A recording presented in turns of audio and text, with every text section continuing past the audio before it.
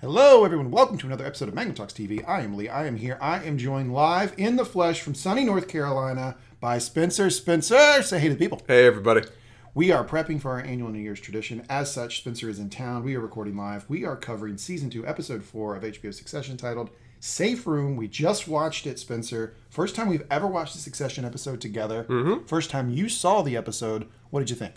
Well, it was an interesting experience. For one, the utterly frantic typing you engage in to try to get your notes out and prepared as we go through the episode is a thing of beauty. It's a blur of just keys on a board right there. Yeah, we watched it one time through, no pausing, no stopping. I got 4 pages of notes out of it. I typically have about 8, so if we're a little loose this time, that's why. But hopefully we can hit the general high points. Proper secretarial skills right there. But in terms of the episode itself, this was an interesting, I felt, change of pace compared to the last few, of where there were definitely moments of frenetic activity in terms of there was a literal shooter, there were protests in the streets, there was some serious discussion about the American Nazi Party, but it felt slower pace. It felt like an episode where we got to really focus into kind of the emotional undercurrents that have been building there for a while, but we haven't really directly addressed yet.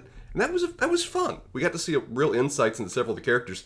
Some I would have in some ways preferred not to have, but it was an interesting change of pace and giving us that kind of insight.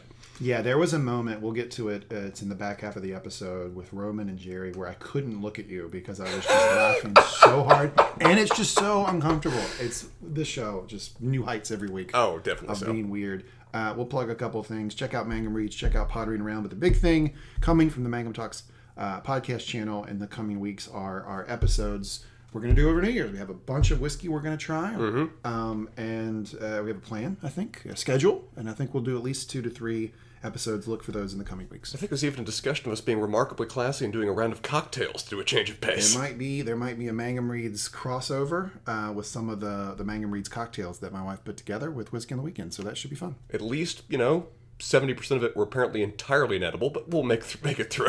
Yeah, well, that's what's coming. But right now, the issue at hand is Episode 4, Safe Room. Spencer, you want to get the recap? Sounds like we got a plan. All right, we'll do the recap. We'll do Roy of the episode. We'll do Spencer's relationship advice of the episode if he has any. Probably not a lot to work from this episode. And then we also have, we're going to do Roman line of the episode, which some weeks is Roman, some weeks is not.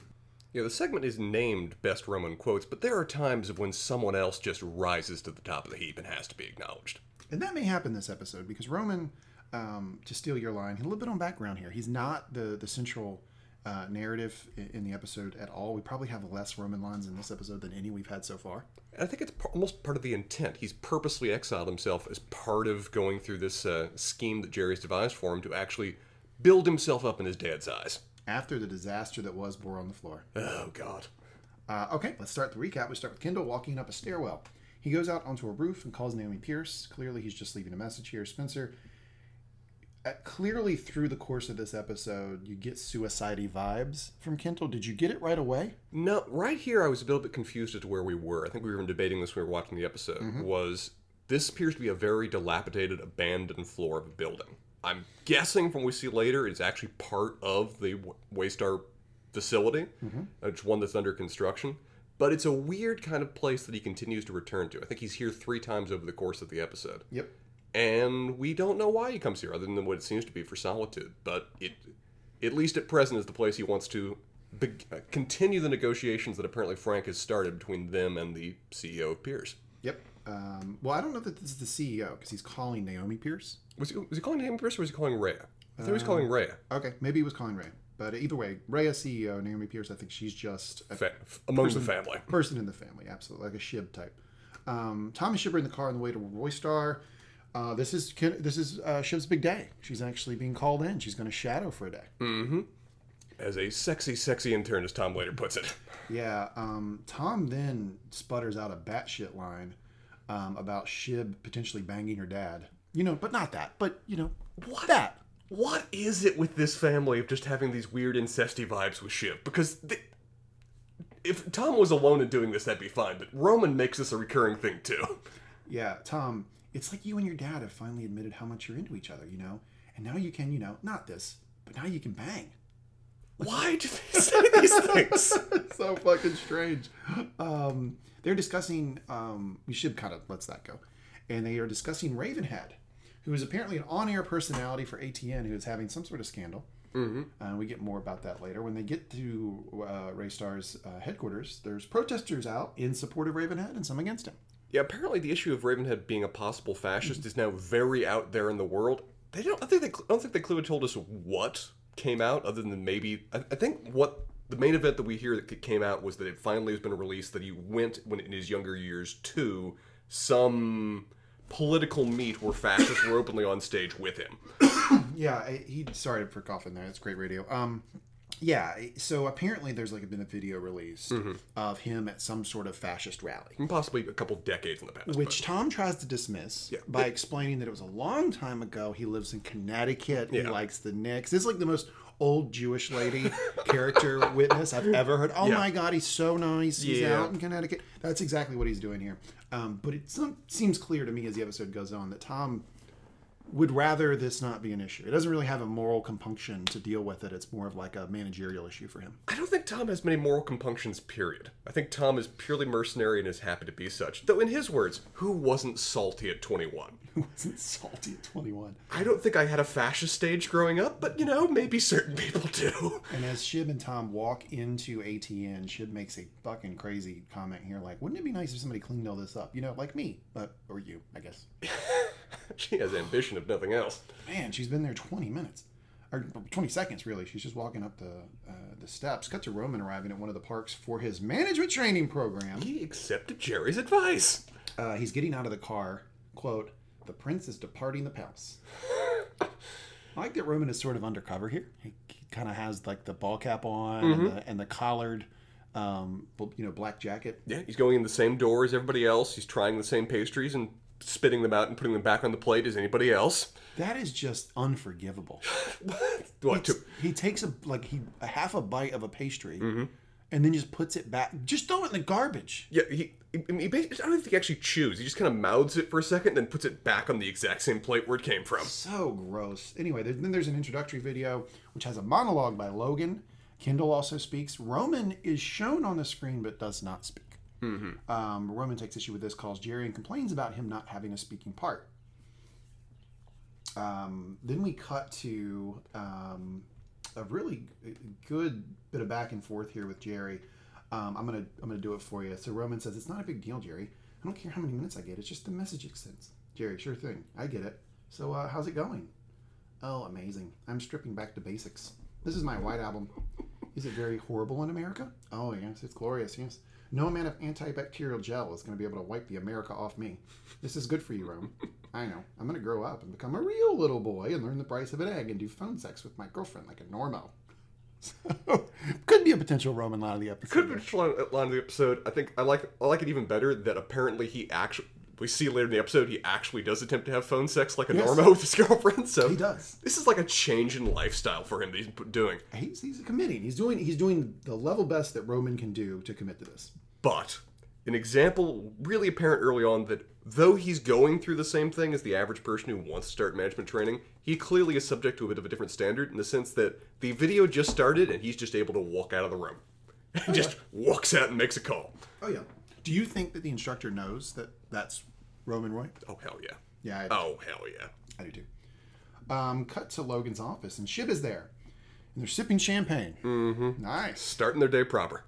Kendall comes in with Logan's medicine and explained that Joan missed a dose, therefore he is now on medicine duty. Which Shiv finds very interesting already. She does not like that he's on medicine duty. She does not like that it's very apparent that he's now... Colin serves his role, but the real body man apparently is now Kendall. Yeah, and we have the first of multiple awkward back and forths with Kendall and Shib in the Raystar offices this episode. Mm-hmm. Where they're both kind of staking their own little territorial positions with each other. And Shiv's trying to understand what Kendall's position is. Kendall seemed to understand immediately what Shiv's going for, and she's just letting her eventually tell him. Yep, absolutely. We cut back to the parks. The park, and Roman is there, and he is dressed up in a costume. He's dressed as a turkey, too, which is even better given he hated that damn turkey. Yeah, the big turkey. And you notice he had the little badge that says Big Turkey on it. So clearly a character from that movie. That he got so mad that his girlfriend was watching that he broke up with her over it. Yep. That she was watching it with, his little nieces and nephews. Utterly the line in the sand for him. And now, well, here's a question. Do you think he got to pick the turkey, or they just said you're in the turkey and he did not feel like he could object? The latter. I don't think he would have picked it. I can't imagine with his pride he would in any way consented to be in that costume. Right. But he does not completely roll over. He still has a little rebel in him because as he's taking a picture with a couple, he insinuates to the guy that he's not fulfilling his marital duties. Yeah, so in his words, so I'm guessing you two aren't fucking much? Excuse me?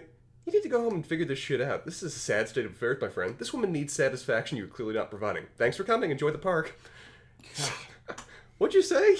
Oh, gobbly go fuck yourself. Gobbly go fuck yourself.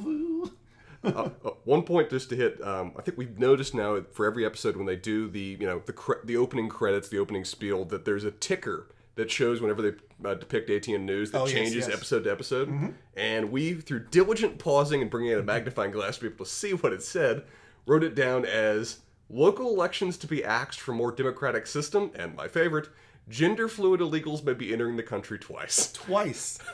Once as a male, once as a female. Mm-hmm. Yeah, that's a tough one. But I love how they change the intro every time to have some sort of batshit headline, and it clearly is just a shot at Fox News. And watching this here with you, I think it's the first time I really noticed it's not even the ticker that changed. They changed the images. They changed the visuals that we see, too. It seems like it's an evolving kind of intro, and that's a lot of fun. Yeah, they do. And it kind of reminiscent of Game of Thrones, how early seasons Game of Thrones used to do that. Wasn't that fun back then? It was a blast. Back to Waystar, and Sid is talking to Greg. And she's basically asking, just what do you do around here? Mm-hmm. Thank you, Office Space reference. At one point, she actually asked him, in reference to Tom, do you have to milk him? To which Greg basically responds, no, just keep my head down and keep the lattes flowing, you know? I know. Tom comes in and immediately gives credence to what Sid is saying. Because he just screams, Greg, latte me! And Greg flees the premises. Tom walks in. Apparently the board was meeting before. Mm-hmm. And he makes a joke about, well, now the real meeting can start. It looks like Logan and his either direct reports, as Tom put it. He's a direct report. Are having a meeting in there. And Tom got a real belly laugh out of me because Shiv is in the corner and he just yells out, hey, who's the hot intern? Good to know that Tom views the sexual harassment policies as entirely irrelevant to his day-to-day work life. Yeah, he doesn't play by those rules. Roman texts Jerry that he's miserable. Roman just shoots him Jerry just shoots him an emoticon back. Did you see which one it was? I thought it was the finger. No, I thought it was just a smiley face. Okay, good for her. Yeah, Logan, Kendall, and Frank are discussing the meeting with Pierce's CEO. This is Rhea Jarrell. And this is where Shib, looking through the glass into another meeting room, realizes fucking Kendall is in the inner circle. Right. Like, it's just three of them. And Logan even points out in that conversation that the meeting with Pierce's CEO stays between them three. Yeah. And it's really interesting to see Shiv's reaction to this. She's really only slowly coming to realize how much she's not at the big boy table. Right. And it's truly looking from the other room at them. And one of the ways she recognizes it is just watching Logan's emotional responses to Kendall, of where he displays elements of physical affection with him that Shiv's looking at this going, I don't know if I've ever experienced that with my dad. Yeah, absolutely. And we as viewers are going through the same thing. Yeah, Logan's smiling. He's reaching out and touching Kendall. He's almost doing his equivalent of a hug of him. It's just it's interesting to see how comfortable he's getting, how comfortable he's displaying himself around Kendall lately, and leaving us to ponder whether this is new, whether this relationship has always been kind of like this. Yeah, I tend to think it's new, and I tend to think it's Logan knowing what Kendall needs right now. But they sit down at this meeting. Finally, Logan comes in with Kendall and Frank, and they're discussing Ravenhead. Yes. Now, over the course of about the next 15 to 20 minutes of the episode, we get more and more details about this Ravenhead character. And I would just like to point out to the listeners how much fun I had, because I'd seen the episode before, but how much fun I had watching Spencer get each one of these individual details. Because multiple times he was like looking down at his computer, writing notes, and the detail would come up and he just popped his head up and went, whoa. And the first one of those that happened is they, in discussing Ravenhead, say that they have another problem, and that is that apparently he got married at Eagle's Nest, which is Hitler's retreat. apparently there's a chapel down below Eagle's Nest that I didn't know about before, and yeah, that was where he thought, that's where I want my wedding to be. And apparently his agent had reassured them this was just purely coincidence. They were on vacation. I mean, because that happens, right, Spencer? I mean, you want to get married and you just stumble upon Hitler's retreat. Sure. Not like there would be a sign or something telling you what it is. I was in the mountains. We suddenly wanted to get married, and look, there's a chapel. Didn't think about what it was below, really. Yeah, swastika. I thought it was a Lego. Like, I mean, I don't know how you make that mistake, but I think the implication here is that it was not a mistake. But this guy is a fucking raving maniac. And what's so interesting is that Shib draws the same conclusion I did, which is this guy's. I mean, you don't get married at Hitler's retreat by accident. And she's in the corner just scoffing. Yeah. And Logan's trying to shut her down. Kendall's getting more and more pissed that she's inserting herself in the conversation. Finally, Logan punts it back to Sid and says, what do we do? Sid, newswoman that she is, says, well, I don't know. He's a big draw.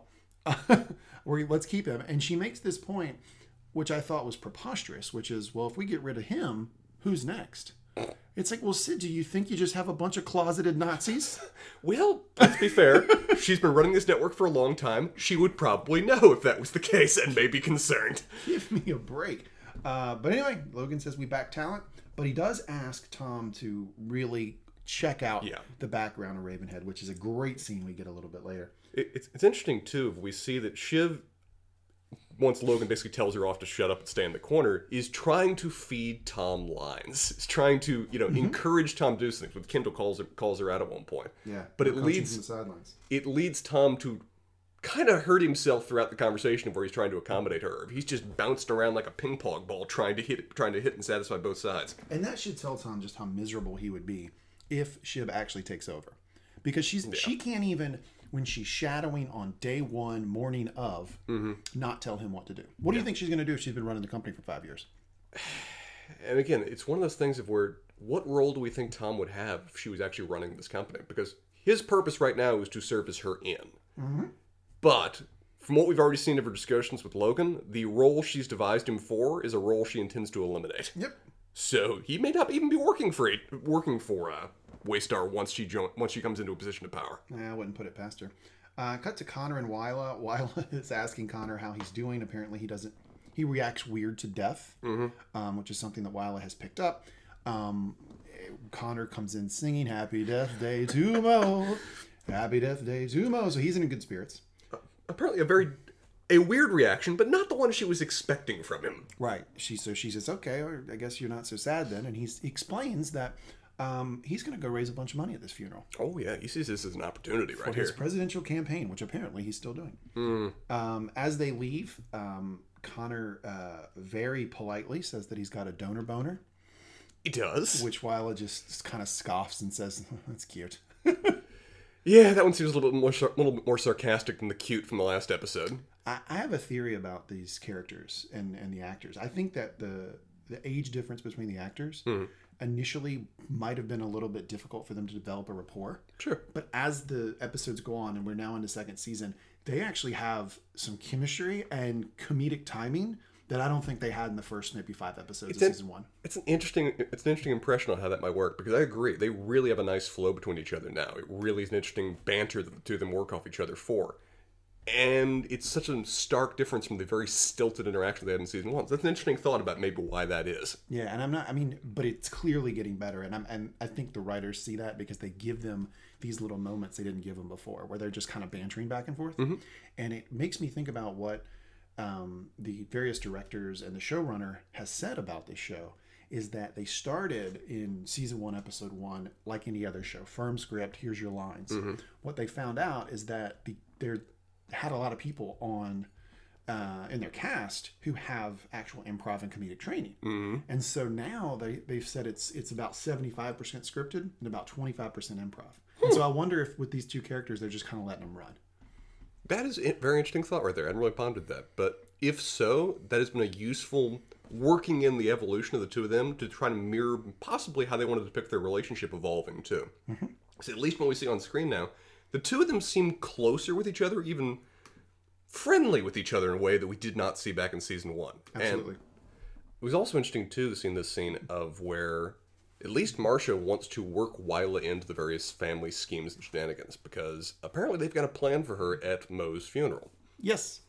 They do. Moe's funeral. Okay. Back to Waystar, and Greg walks into a room where Tom is using a guy named Jonah as a footstool.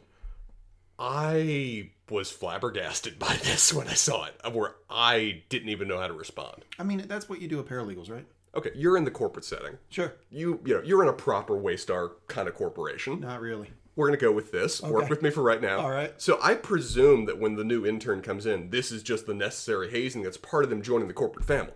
I have not only never seen it in the workplace, I've never heard of such a thing. I did Google it, and apparently there have been some cases of this happening in like high finance offices and people getting ethics violations and you know. Yeah, you find this information Googling it to see it's the basis of the lawsuit that's now pending. Yeah, no, that's crazy. And you don't, on record, you don't do that to paralegals? No, I don't particularly enjoy lawsuits that target me personally or bar violations that result in my license being suspended. So yeah, I tend to avoid it. And Greg had the same reaction we did, which is like, what are you doing? He was so uncomfortable. But then Tom says, well, we lost a bet. At some point, Jonah will do this to me too, which I don't, it's obviously a lie. Yeah. And then he insists that Greg put his feet on Jonah. And Greg, nice guy that he is, good guy Greg, says, well, if I'm too heavy, let me know. And he only puts one leg on Jonah. Very awkwardly too. Yeah. I think Greg would very much prefer if he stops getting involved in the illegal acts that Tom likes to regularly commit. Then Tom asks Greg what he has on Ravenhead. Because, as we've seen, when Tom is tasked with something, he generally just makes Greg do it while he fucks off. Greg has something. Apparently, Ravenhead named his dog Blondie, which is what Hitler named his dog. Great piece of dialogue here. Blondie, that's not good. But you know, Logan likes and America likes, and Blondie is pretty common. Been to Greg. No, but I mean, fascist meeting, Nazi wedding, Hitler dog. And then Tom, oh, dude, if it's true, he's gone. I mean, Nazis. Terrible, right? Greg, Nazis? Yeah, they're the worst. You saw me double over with laughter. It's like the fourth time I've seen this episode. I still laugh at Greg's reaction. Nazis? Yeah, dude. Do I have to really confirm this to you? Yeah, we have Godwin's Law in place because Nazis are so obviously bad, it's stereotypical to even assign them as your bad thing. Yes, Tom, Nazis equal bad. And then we end the scene with Tom saying, yeah, sure, yeah. We all hate Nazis. And we all hate Sid. Right, Jonah? So, clearly this thing with Jonah being a footstool has something to do with his ongoing petty rivalry with Sid. Yeah, Tom's trying to flex his muscles apparently, and given how Tom actually has no power either personally or professionally, the only person he could do this on is an intern. We cut back to management training, and I guess Roman is in like a locker room where he's just taking the big turkey, number one turkey costume off. He's sweaty. He's had a long day of working the turkey, so he's resting with his fellow. Working the turkey. I try. And Roman meets a guy who I'm going to posit is a blue-collar version of Roman. Yes, very fair. Great line of batshit dialogue from this guy. Roman, what's your story, hunky-dory? Me? I'm an enigma. You can't pigeonhole me. I'm there, then I'm gone.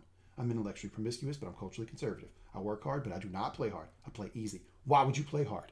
This guy comes firing right out of the gate. Oh, yeah. Speaking Roman's language, it might be something that Roman would say in another life. If he was, maybe worth about $3 billion less. But anyway, Roman does like the guy. He introduces himself, and then the guy asks who Roman is, and he says he's what does he say? Ron Rockstone? Yeah, which I love that the guy doesn't even pretend to take that seriously. Like, good, very solid name. Sure, man. Yeah. Okay. Hello, assumed name. Nice to meet you.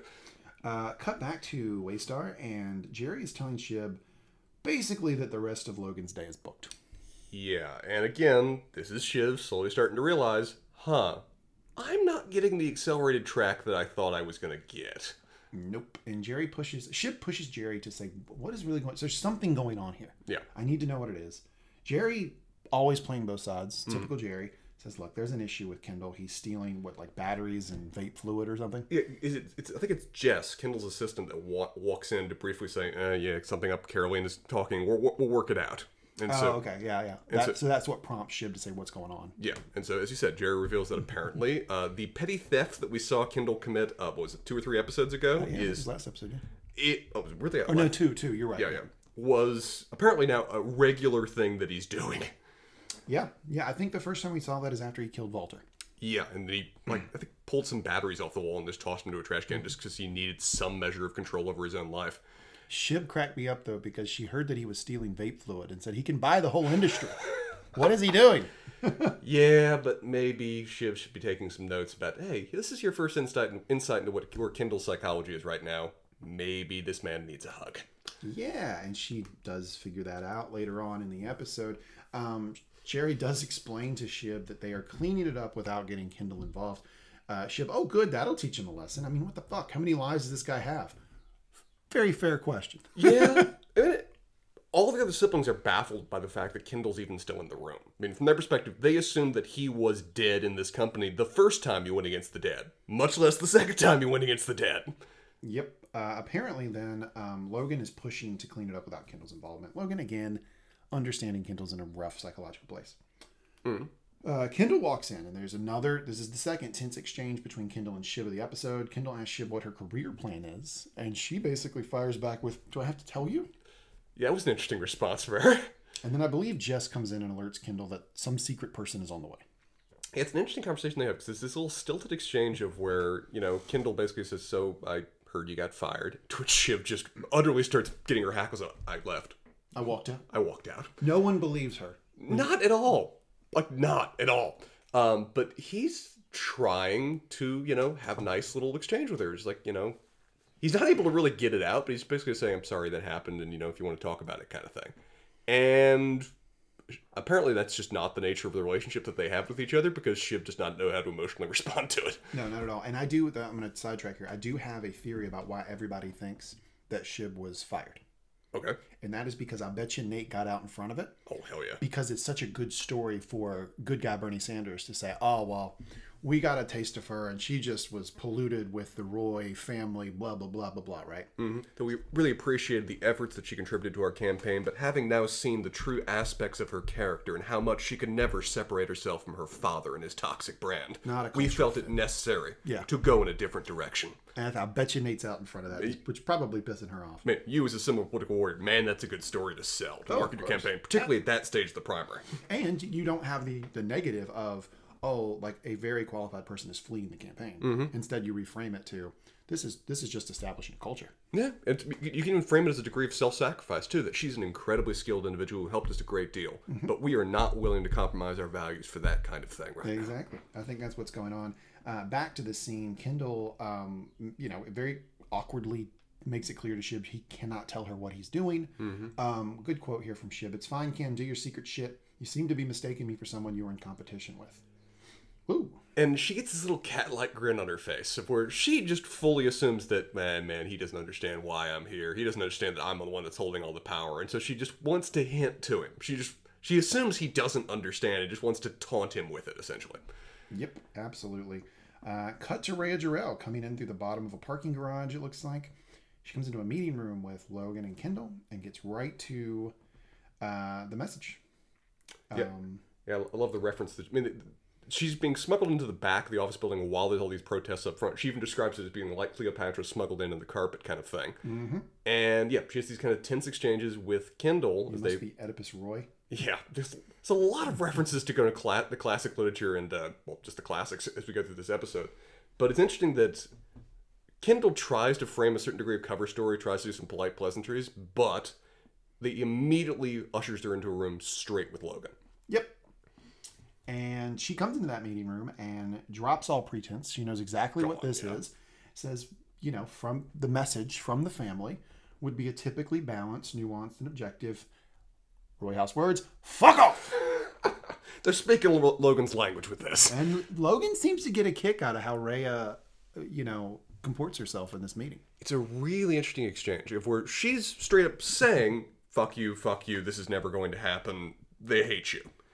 And at no point do either Logan or Kendall drop their smiles. Mm-mm. Of where they fully get what this actually is. Mm-hmm. That this is negotiation. Yep. This is them playing hard to get at the start so they can drive up the figure. And everyone's on the same page about this, which makes it really interesting later to see that Shiv isn't, which she's put into the mix. Yeah, Logan doesn't lose his temper. Not a bit. Smiles, good-natured. Kendall's kind of the same way.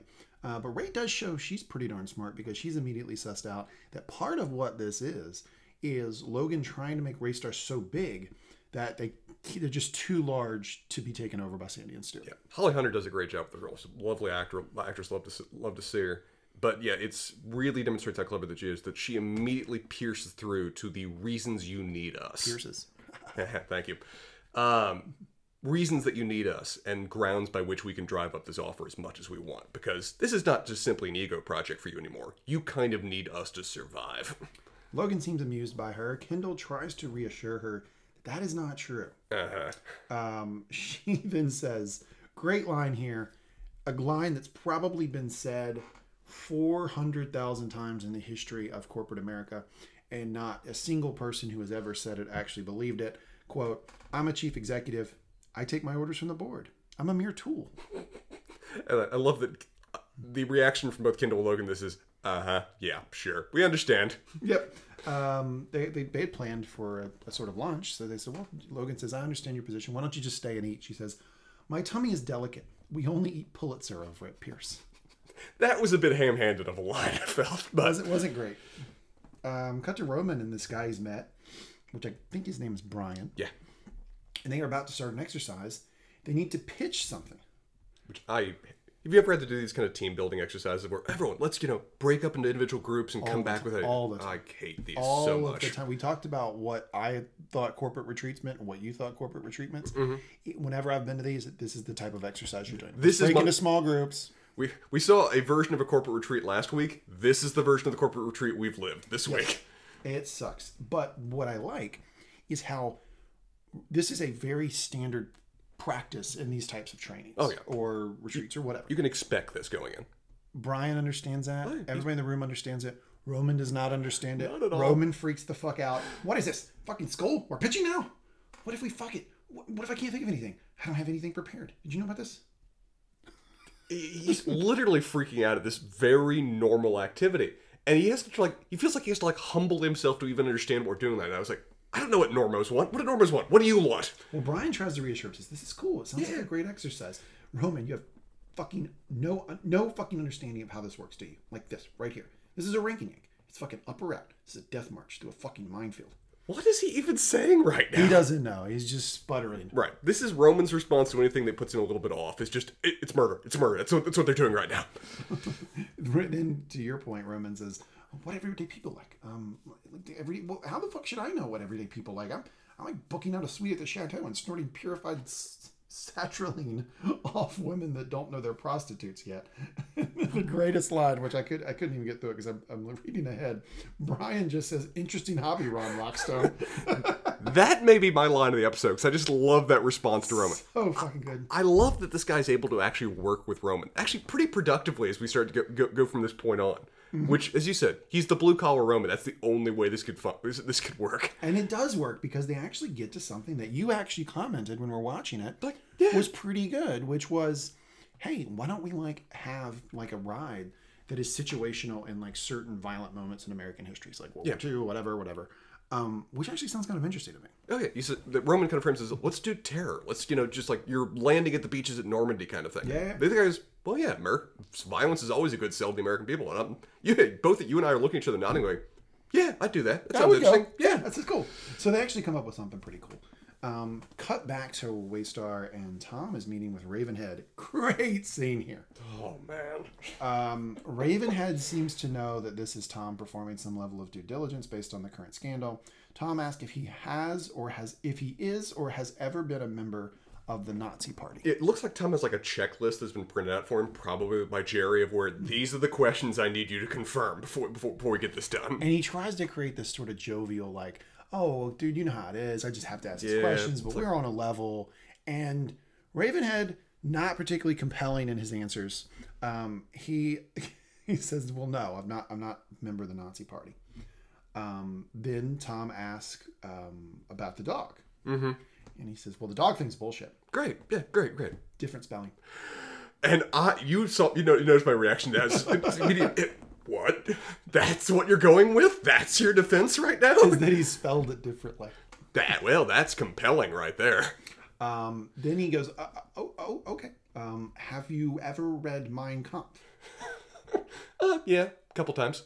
Couple times. Mm-hmm. Were there Easter eggs in there that you didn't catch the first time? Loved that line. That's such a funny line. Absolutely. Then he's, Ravenhead said, well, I skimmed it. Oh, skimmed, yeah. Mm-hmm. And and then Ravenhead says, well, look, Tom, I just find this period of history interesting. World War II, the lead up to World War II. Fair response, sure. And so Tom, this is where he first starts to go off script. Yeah. Because he kind of puts the manila folder away a little bit. He goes, well, what specifically do you find interesting about that period of history? Mm-hmm. Ravenhead, the scale, the tragedy. Hell yeah. What tragedy specifically? Europe decimated. 7 million Germans, 20 million Russians, 5 million Poles. Yeah. Just checking the till here. It seems you're short a few million. Just checking the till. Yeah, it seems like we're missing some Jews, gypsies, and other people in that total a little bit. Homosexuals, mentally ill, yeah. Just checking the till here. That's great writing. Yeah. Then there's a gunshot, or what sounds like a gunshot. It was a very distinct sound of a gunshot, yeah. Greg, what was that? The fuck was that?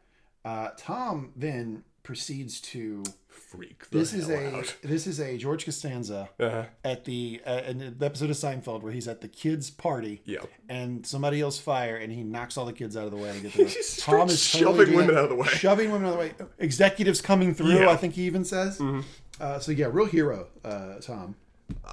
And they go running to a panic room, which raises an interesting question of where I know my office does not have that. Do you know if your office has some kind of panic room equivalent or anything like that?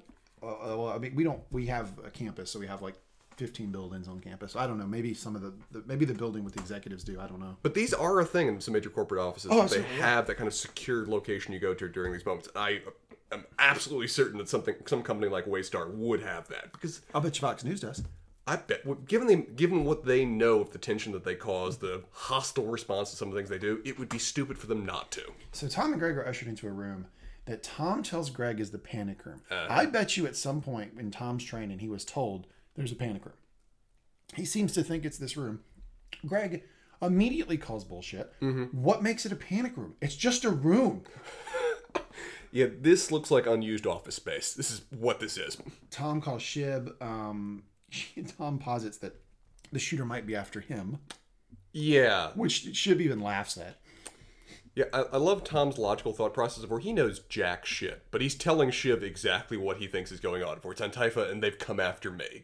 Cut off the head of ATN. Yeah, and Shiv says, well, I'm on my way to the panic room, the safe room. I'll meet Tom you says, there. okay, I'm in there. Mm-hmm. Yeah, I'll see you. Logan is being ushered into what looks like the real safe room.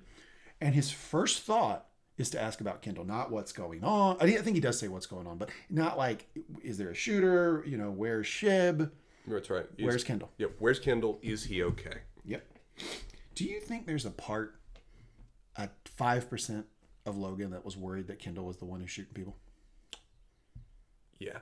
Or that Kendall shot himself. Yeah. I think that was why he was so worried here and why he was specifically asking about Kendall, because it's very fair. I think through the questions he asked, what he really focuses on in the episode and how he treats Kendall, I think he knows that Kendall's in a very, very weak place emotionally. Yeah.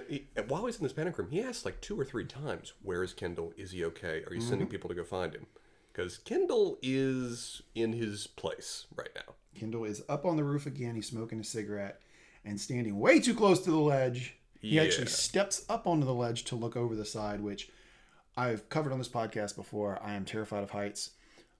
I mean, my knees were weak watching him do it. I mean, I would just collapse if I was there. But he's just looking over very casually. And again, this is still very much a construction site. This ledge does not have like safety glass or anything else along those lines. It barely even has a guardrail. And he's just looking over the edge while he's got a cigarette in his mouth and then bending over to look down. And the implications we're meant to draw from this scene are pretty obvious, I think, right? Mm-hmm. Cut back to Greg and Tom, and Greg starts pointing out all the reasons that they are just in a room. He's like, how could this be a panic room? That's not the door's not airtight, so the you put gas in there. The windows probably aren't bulletproof. And then he makes a crazy point. So just getting real Greg onto the situation and says, well, there's a hole, I guess, above the door that a small person, an attack child could get in. All he describes as an attack child could fit through there. And he's right, totally. A well-trained dwarf could just eliminate them all right now. And the security guard gamely says, I don't think this type of speculation is particularly helpful. Yeah. He knows they're not in the panic room. Man, this security guard has a rough time with these people. These are a much more unstable bunch than he would really prefer to have in this room right now. Yeah, as much as Tom wants to be in the real safe room, I bet that security guard wants to be in the real safe room too. Yeah. Because they're being just a pain in the ass. Back to the real panic room, and Shiv is asking Logan if he has his meds, how his blood sugar is. Logan's not particularly interested in talking about that. He continues to ask about Kendall. Rhea then gets in. I say they usher Rhea in. She makes a joke about how Logan is going to great lengths to keep her there. Arranged to shooting just to have me around a bit longer. How nice of you. Shiv seems quite surprised to see Rhea, which we were pretty sure Shiv had no idea Rhea was there. Yeah. But that becomes abundantly clear in this episode. It's interesting the two of them appear to know. I mean, I guess they're both big movers and shakers. They probably would know each other. But it's interesting that Rhea immediately says, "Oh, Shiv, nice to see you again." Mm-hmm. Back to Connor at the funeral. Oh, God, this is a weird scene. He's telling Wyla as they're walking in that the family is safe, but they're not going to be able to make it to the funeral. Wyla, in an attempt to console the family, calls Mo. Which is perfectly fair, because that's the only name we've heard to refer to this person to this point. Connor quickly pulls her aside and says, yeah, Mo's not his real name. Yeah, it's Lester? Lester? Kind of a joke. Mo Lester? Not a very nice joke, I guess. Everyone we've seen has been calling this man Mo the entire time. And as Connor then starts to go through this, I was like, well, why have you guys been calling him that? Was he no reason? It's just a dumb joke. We weren't allowed to be alone with him. Touchy fingers. Couldn't really be in the pool. But he was from a different time. I don't know if this is the scene, but there is a scene where Wyla says, it wasn't a time without laws. It was a little bit later on, yeah. That's a wonderful comment from Wyla. Wyla, we've been kind of a little bit down on her after the last episode. This episode, she displays some necessary insight for Connor that he otherwise would lack. She does. She rebounds after, I think, a weak episode last episode. Cut to management training, and Roman's partner is about to pitch. It's interesting to me that he has the partner pitch. Yeah. He won't even pitch. Like, what are you doing, Roman? You're supposed to be you're the COO of the company. You can't even make the pitch. And at least it seemed for the team that went before them, they were both up there delivering the pitch kind of thing. But, of course, Roman's not going to go up in front of a crowd right now.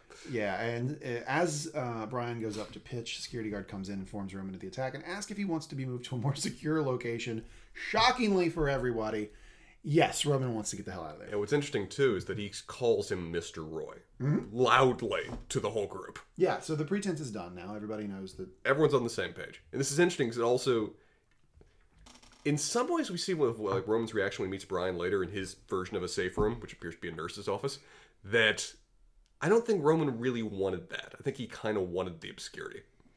Completely agree. We cut back to the actual JV safe room is what I'm going to start calling it, where Tom and Greg are. I don't even know if that's a junior varsity safe room. We're talking Little League. They're in a room. Yeah, we cut back to a room that Tom and Greg happen to be in. The room, if you will. Yes. Tom is not happy that Sid is on the air talking about the incident. Thinks it makes her look like brave. Right, that she's dodging fire while she's claiming I ran away. Security says that, off the record, he thinks they're in the clear, but they have to wait a little longer. Greg asks Tom if they can talk. Greg then attempts to break up with Tom. I love that Tom frames it like that, too. Greg's...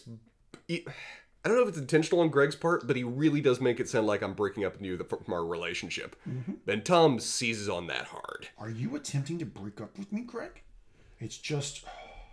Dude, ATN, human furniture, verbal assaults, physical humiliation, Nazi stuff, shooters... I just don't love it. I just don't really love it.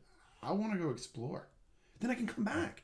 It could be like a business open relationship. Yeah, no way of knowing that is a trigger. Oh. Huge trigger for Tom. This is not a good feeling, Greg. You're making me have, He goes on, after saying fuck over and over again, and getting very upset. He throws a water bottle that he can't get open at the wall to start with. Yeah. Greg says, hey, Tom, we're good. Tom, love this sequence here. I'm going to say it all. We're good? We're good. It doesn't feel fucking good, Greg. Can we just, I will not let you do this to me. I will not let go of what is mine. At this point now, Tom is throwing water bottles at Greg. Yeah. Greg yells, security. The security guy actually walks over. Tom, you back off. This is executive level business. His poor pelted Greg is just trying to say, Tom, we're friends. We're best friends. So this scene of him throwing the water bottles and screaming, this is executive level business. Very, very popular GIF of the show. I've gotten it, I don't know how many times from people, but my wife sends it to me. Everybody who I know who's watched the show sends it to me. Anytime I say, I've got a meeting I'm not looking forward to. I got an employee who's a pain in the ass. Yep. This is executive level business. Now, what do we make of this thing? Because this seems like Tom is finally able to process another person his emotional reaction to Shiv. Yep. I think that when he said a business open relationship, that's when Tom went over. Yeah, he went over the line. He felt like he could actually express himself to Greg, say exactly what he was feeling. But I'm going to say this. I want to go on record here, Spencer. I'm ready to hear it. We're recording. People are going to hear me. Throwing water bottles at a subordinate full water bottles over and over again is an unacceptable business practice. I appreciate you going out on a limb to kind of make these statements that are truly in a gray area of business practice. So, not acceptable. I'm on record about that. Yeah. That being said, Tom did everything he could do to protect Greg in the last episode. Could have sold him out. We were singing his praises for how he protected Greg. And the very next episode, during an active shooter situation, Greg decides to say, I don't want to work for you anymore. That is shit timing on Greg's part. I am a big Greg apologist. I want him to ultimately win the Game of Thrones or whatever we're watching. I'm rooting for Greg. But that was a bad look. No. And I don't blame Tom for getting upset. I do, however, want to go back to my previous statement. Not okay to throw full water bottles at a subordinate. I think that's always a fair thing to say. Now, not just being subordinates, though, as said in Greg's words, they are also best friends. Do you feel that the best friend addition allows water bottle throwing to be a more acceptable emotional response? I'm going to say that if your best friend fucks you over, you can throw a water bottle at the wall. At the friend. So the first throw was okay. The first throw was okay through the context of the friendship. Now, what if he was just throwing at the wall and Greg was in the way? Because Greg loves to, get himself in the way of just things. An accident. Yeah. But this was very clearly targeted water bottle throwing from Tom. I love your forensic take on this particular scene. Yes, I appreciate that.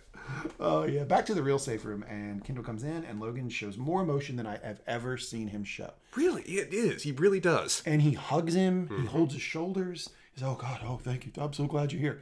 I've never seen him, show, actual vulnerability like this. Yeah. And I've seen the man have a stroke. And it's even a moment where he feels just kind of lost in how much he's concerned about it. Because he even asks Kendall, where were you? What has been happening? Where were you? This is real. This appears to be real concern about one of his children. I'm always a bit surprised that Logan can occasionally remind me that he's human, but this seems to be one of those moments. And I keep going back to it. I think ultimately he was worried that Kendall had something to do with the shooting.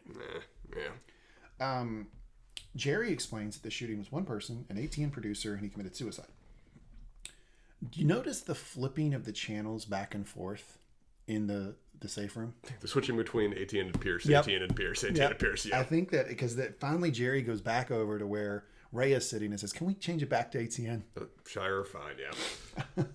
Rhea points out it's becoming increasingly difficult to explain to folks why she keeps canceling meetings and where she is.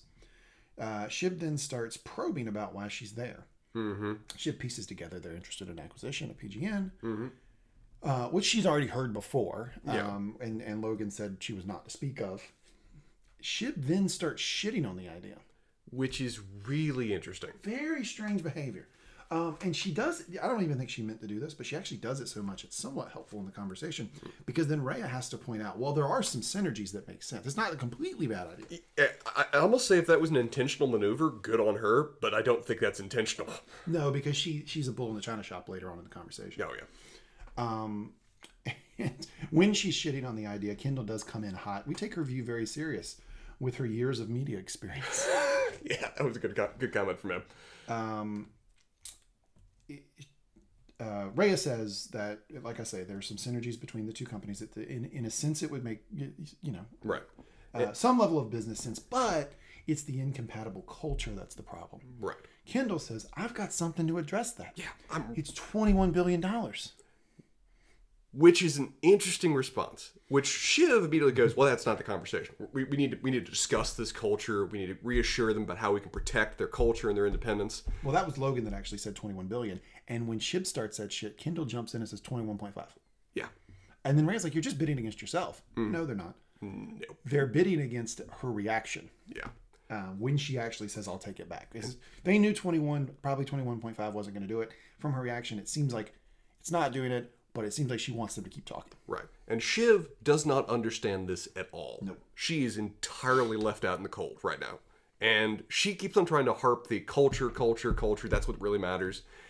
And that is so irrelevant to what they're talking about right now. It's funny. Of where that is so much yes, obviously that needs to be in place. We wouldn't even be having that conversation. Which Rhea actually says to her. That is... And Shiv doesn't even really get that. When Rhea says, well, yeah, of course, that would have to be a baseline for us to even have this conversation. And Shiv keeps emphasizing that without realizing that Rhea just told you, yeah, that's assumed. Yeah, we don't need to talk about that. Now we're talking about the number. And Logan says, he jumps in and he says, look, I'm a hairy bastard, but I love the news. Mm-hmm. And he makes the point, hey, we got to get to the number. But ultimately, you got to trust me. Because we can write, I think does he dismiss your profession altogether? Oh, He says, yeah. you can write up a contract with all kinds of provisions, but we both know I can get out of it if I want to. The thing is, do you trust me? And he keeps going back to that. And Shiv jumps in and actually says, well, that's irrelevant, Dad. You're not going to be around forever. And that's when Logan says, Siobhan, be quiet. He actually cuts her off in the conversation. Which... He's had to tell her this basically a couple times that, Shiv, you are truly observing today. You don't know a thing about what's going on. And this is the time it seems to actually come through to her because she remains out of the conversation from here on going. Oh, yeah. Yeah, that type of rebuke from Logan, even Shiv doesn't come back from in that conversation. And then Logan dovetails the whole thing by saying, hey, do you trust me? At 24 billion? So he just jumped, I think, 2.5 billion. Just to kind of book in the conversation. Right. And throughout this, Rhea has been indicating that, yeah, this is the conversation we need to actually have. She's had several lines about, man, if you guys keep on saying this, I'll think you're serious or things like that. Yeah. Which Shiv doesn't pick up on, really. Nope. But Logan and Kendall are on the same page. Well, and that's the thing about an overconfident person. And Shiv is the classic definition of an overconfident person in this conversation is that she thinks she has the right answer and is not looking at the incremental evidence that she could be gaining through the conversation. She just started out with saying, oh, well, if we can reassure them about the culture piece, this is over. Mm-hmm. And if she would have remained open in the conversation to what was being said, she would have picked up on those clues from Rhea. No, very smart. I mean, she's at a disadvantage. She has not been brought into the loop about this at all. And that does put her at a rough starting point. Which is why she should shut the hell up. But that's exactly it. If she'd been smart about this, she just would have sat and listened to them talk for a minute, and she could have known exactly where they are and exactly what the nature of this conversation is and how she can assist that. Yep. But she's got a certain element of pride that she feels like she has to be able to control and direct the conversation. That she has to be the main person talking, otherwise she's irrelevant. Mm-hmm. And for something where you don't have the background necessary to know where people are already at, it is really dangerous to do that. And absolutely. She kind of steps into it a bit because of it. But Logan is still, despite the sort of, the distraction that Siobhan actually presents in the conversation, he's able to get to where he wants. Oh, yeah. Which is clearly a predetermined number of 24 that he's giving to Rhea, and Rhea basically says, well, I'm going to have to take this back to the family. Mm-hmm. And then we cut to the room that Roman is in. Now, I've been saying that the world's worst panic room is Tom. I think Roman actually has a worst one because Brian just walks in. He goes, "Here's your safe room," because it's impregnable. He walks in. It's like, "Hey, he's my partner. Can I go in and talk to him?" And they just let him in. Yep. It's like no vetting necessary in this. And I love the framing of this too, of where it looks like a children's pediatric room. It does. It very much looks like he's about to get his annual shots or something. Yep. Brian comes in. He explains. He said, well, they named the winning pitch. Are you trying to do suspense on me, Brian? Brian says that they won. Roman, kind of a dick move here. Roman says, well, they only gave it to me because of the name. Says, I'm basically fucking Elvis around here. Mm-hmm. Brian doesn't seem to believe that. He says, well, why don't we go check? Why don't we go ask and see why they gave it to us? And he says, all right, well, let's go check. Yeah, and Roman, for a brief moment, you're like, okay, Maybe we did actually win. He gets kind of excited as they go out to go check. Let's go check.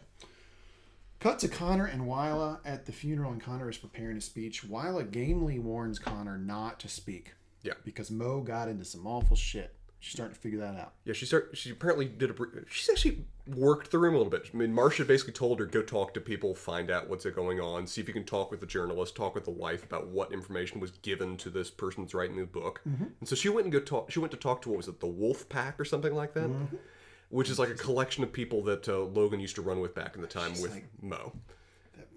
Wolf Pack? What the fuck? So yeah, she's basically saying, dude, you shouldn't be talking. Yeah, these are bad people. And this is the exchange that we talked about. Connor says it was a different time. Wyla, it wasn't a time before there were laws. Yeah, good line from Wyla there. The biographer comes in.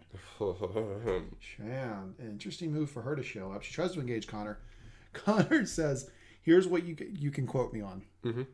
Connor Roy was interested in politics at a very young age. I think he repeats it 4 times to her as she continues to try to engage him in a normal conversation. He goes, very interesting. Connor Roy was interested in politics at a very young age. It is interesting to see Connor handle this because we've described him before as being a bit of a doofus, as being pretty damn strange. But he immediately recognizes the threat of this woman and responds appropriately and accordingly. And based on the advice he also received from Wyla, completely adjusts based on this woman's presence what he was going to say for the eulogy. Mm-hmm. For he's no longer trying to make a message for himself. He's trying to do as limited response as possible. Damage control, essentially, from what otherwise can be used against him.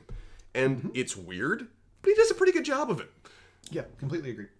Back to Waystar, and Tom and Greg are released from their room. Interesting line of dialogue here from Tom. You know, Greg, I know that it wasn't cool, the bottles, the attack. Greg, no, it didn't feel great. I don't always like who I am, Greg. That's an interesting line from Tom. It really is. But Greg, he goes on to explain, look, Greg, you're good, you're loyal, you're smart. Why would I let you go? Greg then pulls out the trump card that we all know he has from season 1. He says, hey, look, remember when you had me destroy all those documents related to the cruise scandal? Mm-hmm. Which Mo was very much part of. Oh, yeah. I saved a couple. So I don't, literally want to blackmail you or anything right now, but I just kind of want to let you know. And I love that Tom has the exact same response that Kendall did when Greg told him this. Loved it. It's like he's legitimately amused. He's so proud of Greg that he's got this kind of ambition to actually try to blackmail him over this. And Greg actually says, is that cool? And Tom goes, are you asking if you can blackmail me? Tom then later says, very well, I accept your blackmail. No, I'm not blackmailing. And then Tom just starts throwing the world at him. Yep. He says, you're going to get a new title. You're going to be fast-tracked. A lot more money, bigger office. Mm-hmm. He has to make it sexual, of course, because it's Tom. So he says, yeah, we're throwing away the training bra. Yep. And then he says, you're a fucking slime ball. Attaboy. And again, there's just such fatherly pride attached to him as he says this. Mm-hmm. Back at the funeral, this is very interesting to me. So some young girl is speaking. I think she's doing a Bible reading. Wyla hands Connor's speech back to him. And she says, I took a pass. Let's see her make something out of this. Spencer, I'm ready to do the eulogy of Mo Lester as said by presidential candidate Connor Roy. I mean, I was in tears the first time I heard it. I don't know how I'll be able to respond this time. It's, buckle in, folks. If you're driving, pull off to the side of the road. It's a real tearjerker. Connor says the following. Mm-hmm. Hello. I'm here as a fellow human to acknowledge that Lester has, as we know, passed on. Lester was a man. Also, Lester was an employee of the Waystar Company for 40 years. And when a man dies, it is sad. All of us will die one day. In this case, it is Lester who has done so. Lester was alive for 78 years, but no more. Now he is dead. Lester's wife is Maria. They were married for 15 years. Now she is sad. I know, how can you the tearjerker. My God, he has a way with words. It's just a powerful speech. And I love when they're cutting to the journalist in the audience. It's like, she's just flabbergasted by this. And you cut to the wife, who's like, what the fuck was that? Yeah.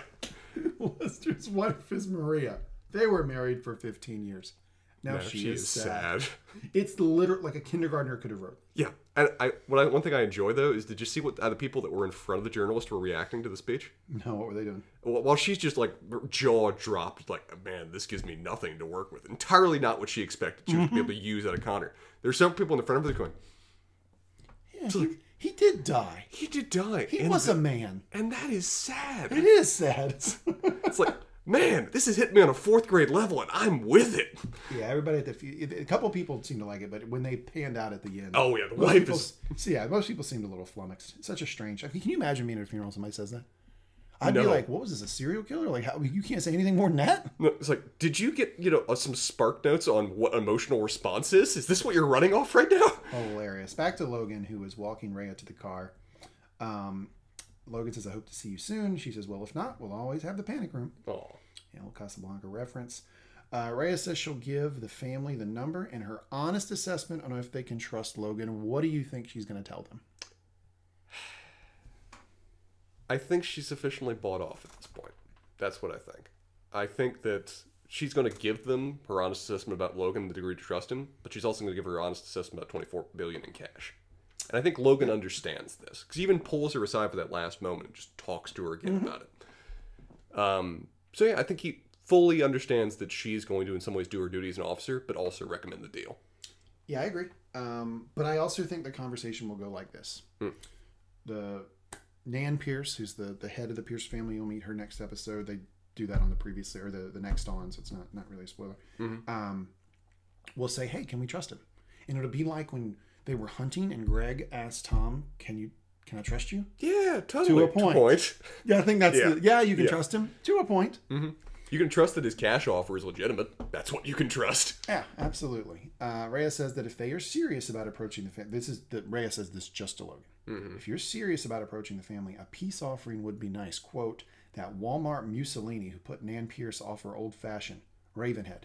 Yes. And the fact that she even recommends this just shows how committed she is to the deal already. Is that, okay, so you've given us our cash, give us this too, and we'll no longer just be having a conversation.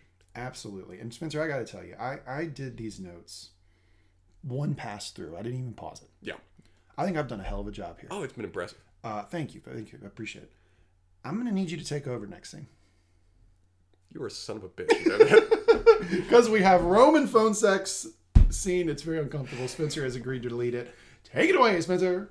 All right. Well, I got the script, so let's just go from there. So we heard before that apparently Roman is convinced that a thing that normies do is that they have phone sex with their significant others, because totally that's what us normies of the world engage in all the damn time. So he calls Tabs. It's cute that he calls her Tabs. I like Tabs. And they proceed to try to engage in the phone sex that they think normal people have. And Tabitha, worldly person that she is, has apparently engaged in phone sex before and goes through the motions that are actually emotionally appropriate. Roman doesn't know how to respond to that, though. It's like, no. You actually sound like you're trying to be sexy. Could you make it more normal for me? Can we make this just like, oh, I'm fuck you, I'm coming, oh, I'm done, bye. Actually, I think I can highlight what he says there. It's like, yeah, let's just be normal. More like, I want to fuck you in the pussy. So it's just like, she's barely even able to keep from laughing during all this. It's like a 6th grade anatomy class. It's like, I'm going to put my penis in your vagina. And that's what we do now. Oh, it's in, it's going out, it's going in. Yeah. And so she, no longer even able to take this seriously, goes, well, what are you going to do next? You going to, I don't know, change your water filter cartridge? It's just funny. Which she responds, oh, Jesus fucking Christ. Oh, I'm coming. I came. Yay, thank you, hooray, bye. It just hangs up. And then... So that's a funny scene. That's a funny scene already. But then we hit a whole new level. In typical Succession fashion, they take us somewhere else. Now, you have been saying for weeks on this podcast that you actually really like the relationship between Jerry and Roman. It's a mother-son relationship in your mind. And I'm not backing away from that. But this is Roman. Okay. It has to be a twisted thing. All right. Take it away. So he calls her, and he's been contacting her throughout this episode to get advice. Very much like Greg with his mom in terms of constantly wanting to know what the next step of things was. I'd like to point out that Jerry has an empty martini glass in front of her. She does. So she's had a martini. Is she still at work, it looks like? Or she's at home, yeah. She's at home, yeah. So she's watching the news. She's seeing the response to things. Roman calls. She responds, and they again go back into the whole thing that he was cut from the promo video, because it was really a weird thing of where they have Kendall briefly say a couple of words about the company and whatever else, and then they just cut to Roman's face and he says nothing, and they keep on moving on. And again, Roman's very dissatisfied about this, And they start going into a conversation of where they're doing their usual insulting back and forth. And Roman then lies down on a bed as they're doing their little insulting back and forth, unbuckles his pants, and, Jerry just kind of makes a joke about, go to bed, masturbate all your ideas out, and see how excited you feel tomorrow. So like Roman's proposing that, this idea that I had. You need to build it. We need to build it right away. It is a nice thing that he wants Brian to be fast-tracked. Yeah, and I believe he goes through with that. And, good. Because Brian still seemed like a pretty capable enough guy, and he's worked well off Roman. So, he's an enigma. Yeah, he's an enigma. You never know what to expect. A dormant virus. He's right now. He's hiding out in the Fort Myers branch, but who knows what he's capable of. So she again just says, you know what, go masturbate your ideas out. Stop telling me about this. We're not running with him right away. And in response to this, Roman lays on the bed, unbuckles his belt, and starts actually jacking off. Yes. And by his heavy breathing, Jerry pretty quickly realizes that he's actually doing this. Yep. And he's doing it seemingly in response to her calling him repulsive, a pig, all kinds of other little, like, you little slime puppy, all kinds of other delightful little insults that are put his way. And she immediately realizes this, smiles, and starts doing it. Yes. Starts just doing that. Yes. And he continues. Insulting him, yes. Yeah, just starts thinking of new little insults to throw his way. Calling him revolting, everything else. And then the scene ends. And wow.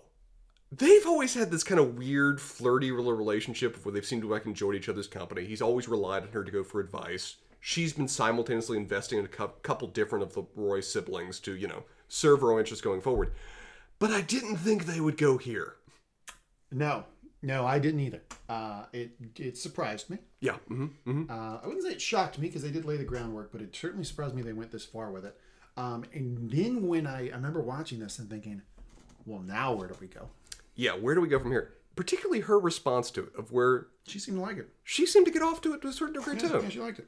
So, they've always had a close relationship, but, man, where does it go from here now that they've openly accepted that that's an aspect of it, too? Okay, anything else? Because that is a seminal scene of the seminal? Pretty good. Please tell me you didn't do that intentionally. Pierced. Go on. Okay, well, that's a big one. Mm-hmm. All right, back to Waystar. Shib approaches Kendall. They're alone in an office. This is another seminal scene of a very different kind. It is. Third now awkward interaction between the two of them.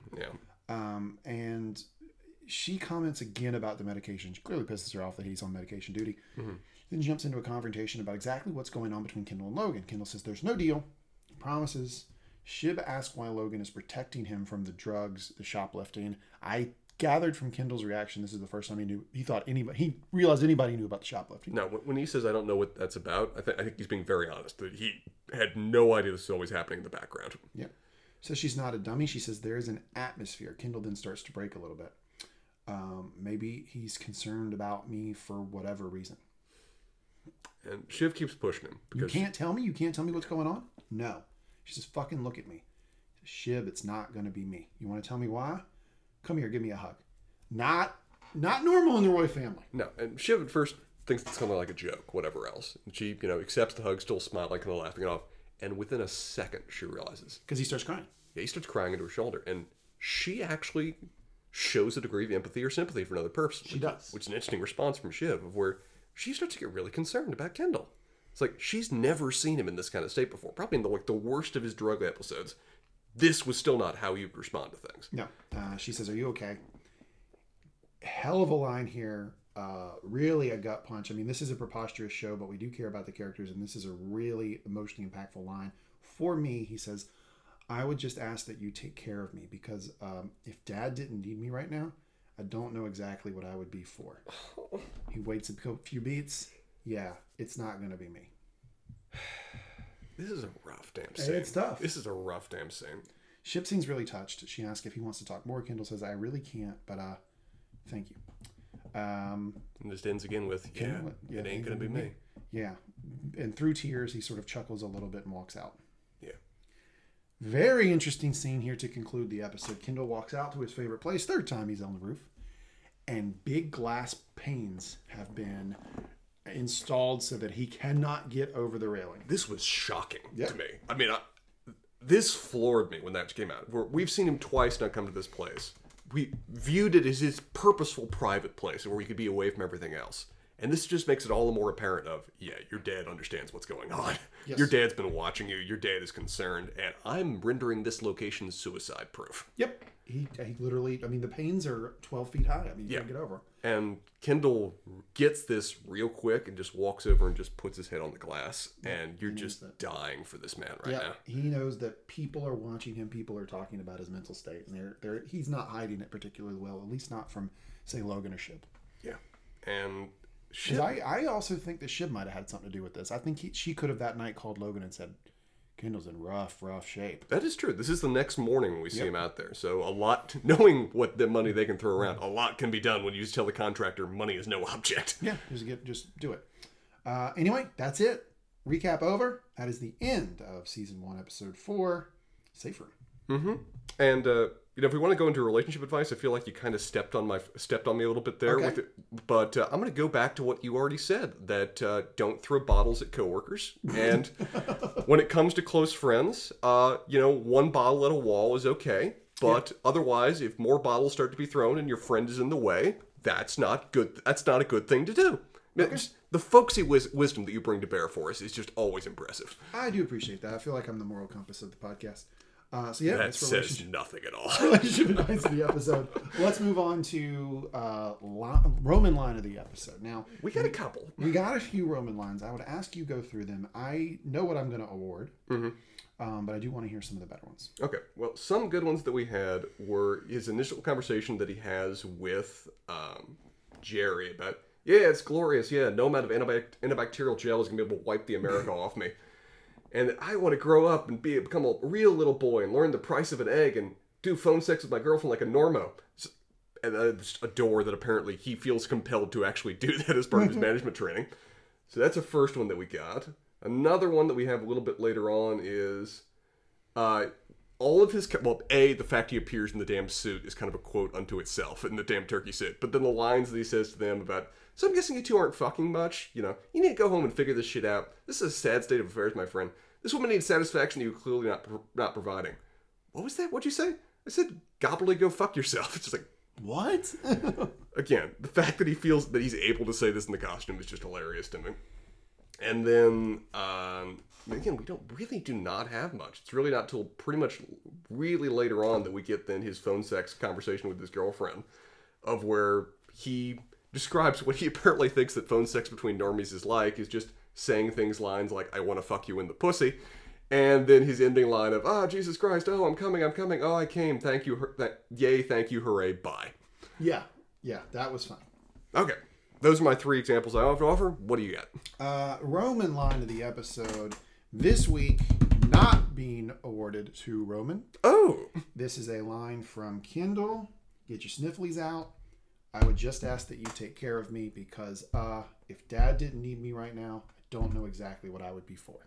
That is a really powerful damn line. Line of the episode. Okay. Roman didn't say it. Sorry, Roman, you didn't get a lot of screen time. That's the line from Kendall. I think that's the line that tells you the most about the plot. Let's unpack that line a little bit. Sure.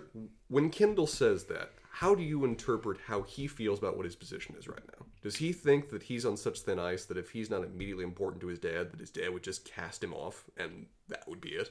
No, I didn't take it that way. How do you interpret it? I took it to mean that he feels like he's conveying to Shib that part of his outsized role right now is a little bit of like welfare. It's a little bit of Dad's only giving me the medication to give him and all this stuff. And I'm only in his office because he has to take care of me because I have all these issues you don't know about. Right. And if he wasn't doing that right now, I would probably spin out. He's given me this purpose as a way of giving me some degree of structure and direction, and deprived of that, God knows where I would be. Yes. Fair point. That's how I took it. God, that is tragic.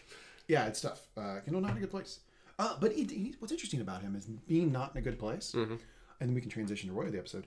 I feel like he has had some of his stronger episodes in the past, like 2 or 3 episodes, where he's just getting shit done.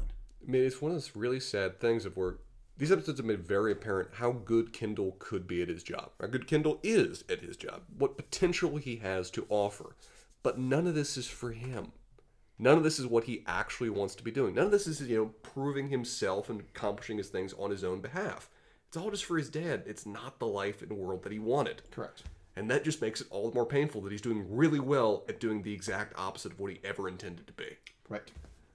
Yeah, Kindle's in a pretty tragic place right now. So, accepting that, Roy of the episode? Roy of the episode. Well, let's say who is not Roy of the episode. It certainly is not Roman. Is it? I don't think so. Man, he did have some successes. Yeah, but he's having to start back at square one to a point that it's... Hey, his pitch won among that crowd. Yeah, I don't know. Brian pitched it. He couldn't even pitch in a fucking first day of management. But it was Roman's idea. It was a pretty good idea. It's not a bad one. And he had established a new relationship with Jerry, which we'll see where that goes.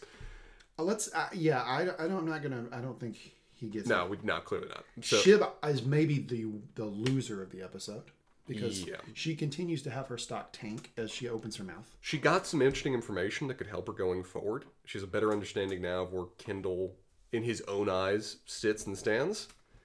But little of what she tried to do this episode worked. Agreed. Particularly in her dad's eyes. I don't think that you can pick Kendall because I think he's just such emotionally shaky ground. Again, he's in trouble. He's succeeding, but it's not for him, and it's definitely not improving his emotional state. No, not at all. So I don't think it's Kendall. By process of elimination, then. I'm going to give honorable mention this week to Greg. Greg back in the honorable mention saddle. After a rough run last episode. Yeah, I mean, I think it was good for him to assert himself to Tom. Hey, I need to move on. As I pointed out before, his timing was bordering on Vulcan and how fucking just stupid it was and soulless. We got to see again how important he is to Tom in terms of when Tom sets him on a task, Greg goes and gets important information, gives him good advice about it because finding out about the dog was a good catch to bring to Tom. Correct. So honorable mention goes to Greg.